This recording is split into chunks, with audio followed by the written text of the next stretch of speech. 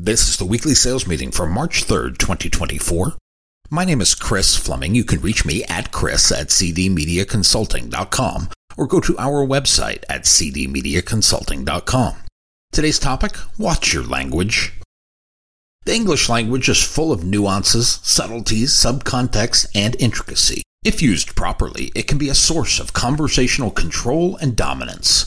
When abused, it can put the user in a subservient role.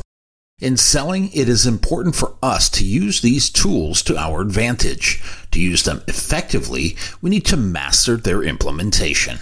Case, voice, and mood all contribute to how we are perceived by our conversation partners. Sentence type and structure can dictate the outcome. The method of delivery will determine the type of reception we get, and the specific words used can turn a designed, powerful conversation into a situation where we are begging for a positive outcome. Now, don't you wish you paid more attention to those intricacies in Mrs. Spellman's 9th grade English class? In many Romance languages, the ones with Latin roots, cases are explicit. Specific words mark the noun's role as a subject, object, or possessive. In English, we lack a robust case system. In short, the English language is an oddity. Understanding case usage enhances clarity. It dictates word order, and it aids in distinguishing between who is doing the action versus who is receiving it. In the legal profession, the precise use of cases helps articulate arguments. It establishes the foundation for legal reasoning. In selling, we are led to believe we are immune to the laws of language usage. Voice determines the relation between the participants in your events. Active voice is a command performance. Passive voice relegates you and your offerings to second fiddle. The middle voice declares zero hierarchy. The speed of response is often dictated by the voice. Active voice emphasizes the doer, making sentences direct and concise. In contrast, passive voice shifts the focus to the recipient of the action, sometimes obscuring the doer. Mastering voice adds nuance and versatility to effective communication. Active voice provides clarity and impact and can be especially persuasive. The passive voice allows for what it describes. Mood refers to the expression of the speaker's attitude. It is the total emotional tone conveyed through the use of language. In English, there are three primary ones: indicative, imperative, and subjunctive.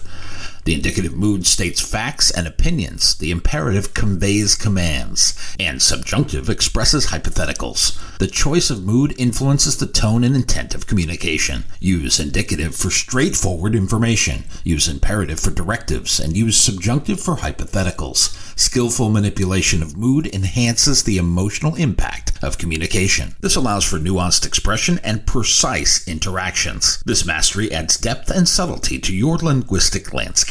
Sentence construction and structure also play a role in effective communication. A declarative sentence serves as a straightforward construct. It is designed to convey information or express an opinion. Its primary purpose is to declare or assert something. Declarative sentences form the backbone of clear, concise communication. Meanwhile, an interrogative sentence poses questions and seeks information. It prompts a response. The use of question words like who, what, when, where, why, and how enhances the interrogative nature.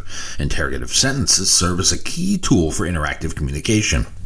Exclamatory sentences are designed for expressing strong emotions or emphatic declarations. Characterized by an exclamation point at the end, it denotes excitement, surprise, joy, or urgency. These sentences can begin with an interjection. The imperative sentence serves as a tool for issuing commands, instructions, or requests. These sentences can begin with the base form of a verb, and the implied subject is you. Their concise and direct nature facilitate clarity. It makes them indispensable in persuasive communication. Learning to harness the types of sentences you create helps you master the art of communication, either written or verbal. Rita Mae Brown is an American feminist writer. She was active in a number of civil rights campaigns. She wrote, "Language exerts hidden power like a moon on the tides." Moving from sentence construction to delivery is next on our list. Here, our voice is our implement. Tone and inflection become key. The tone is an emotional quality of expression. It influences the reception of words, spoken or written. It goes beyond the literal meaning of words. Tone conveys attitude, mood, or intent. Whether it is formal, informal, serious, playful, or emphatic, tone shapes the feel of a piece. It dictates how information is presented. It affects engagement and comprehension. Mastering tone is crucial for effective communication. communication. A well-crafted tone enhances the impact of the content. As Dale Carnegie taught us, the right tone of voice can make others see things from your perspective, even if they disagree. Your tone is not to be confused with inflection. In English, inflection is evident in the rising and falling intonation of sentences. This is done to show a difference between questions and statements. This linguistic shift can state grammatical variations in words. The opposite is also true. Lack of tonal change can leave us sounding like Ben Stein as the teacher in Ferris Bueller's Day Off. But abuse can place the emphasis on the wrong syllable. If the Beatles had sung, "I Want to Hold Your Hand," with a question mark, it could have stopped the second British invasion. If they had placed an upward lilt on the word hand, they might not have the throngs of teenage girls chasing after them. This subtle twist of language is approval-seeking behavior. It changes your role in the conversation from that of an expert to that of a novice. And as we have established, never cede control of the marketing conversation to a novice. While you are mastering the subtlety and nuances of the English language, it is okay to bring along a hammer. Some are tone-deaf in interpretation. You can combat this by bringing along the power words to make it happen. This does not mean finding a 7-syllable word for something that calls for a 2-syllable word. I am guilty of doing this early in my career, using words more complicated than the current situation as a sign of weakness. Rather than displaying strength, it says, "I want to dominate you in this exchange." It is an effort to call attention to you, not spotlight your prospect. Strive to make your communication simple, not complex. It is then understood by more people. Kofi Annan was the 7th Secretary General of the United Nations. He served from 1997 to 2006.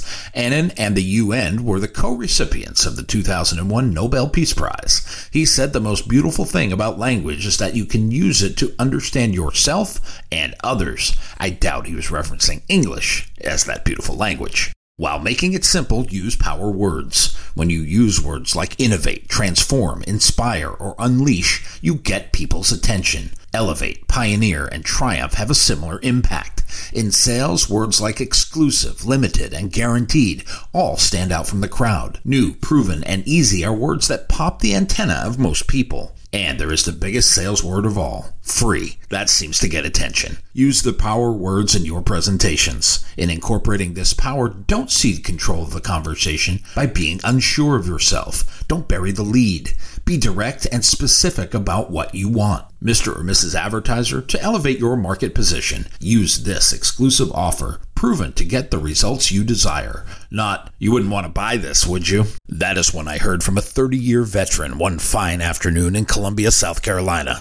Another thing to consider is how fast or slow you speak. John Moschetta Jr. has the nickname of Motor Mouth. He is an American actor, singer, and spokesman.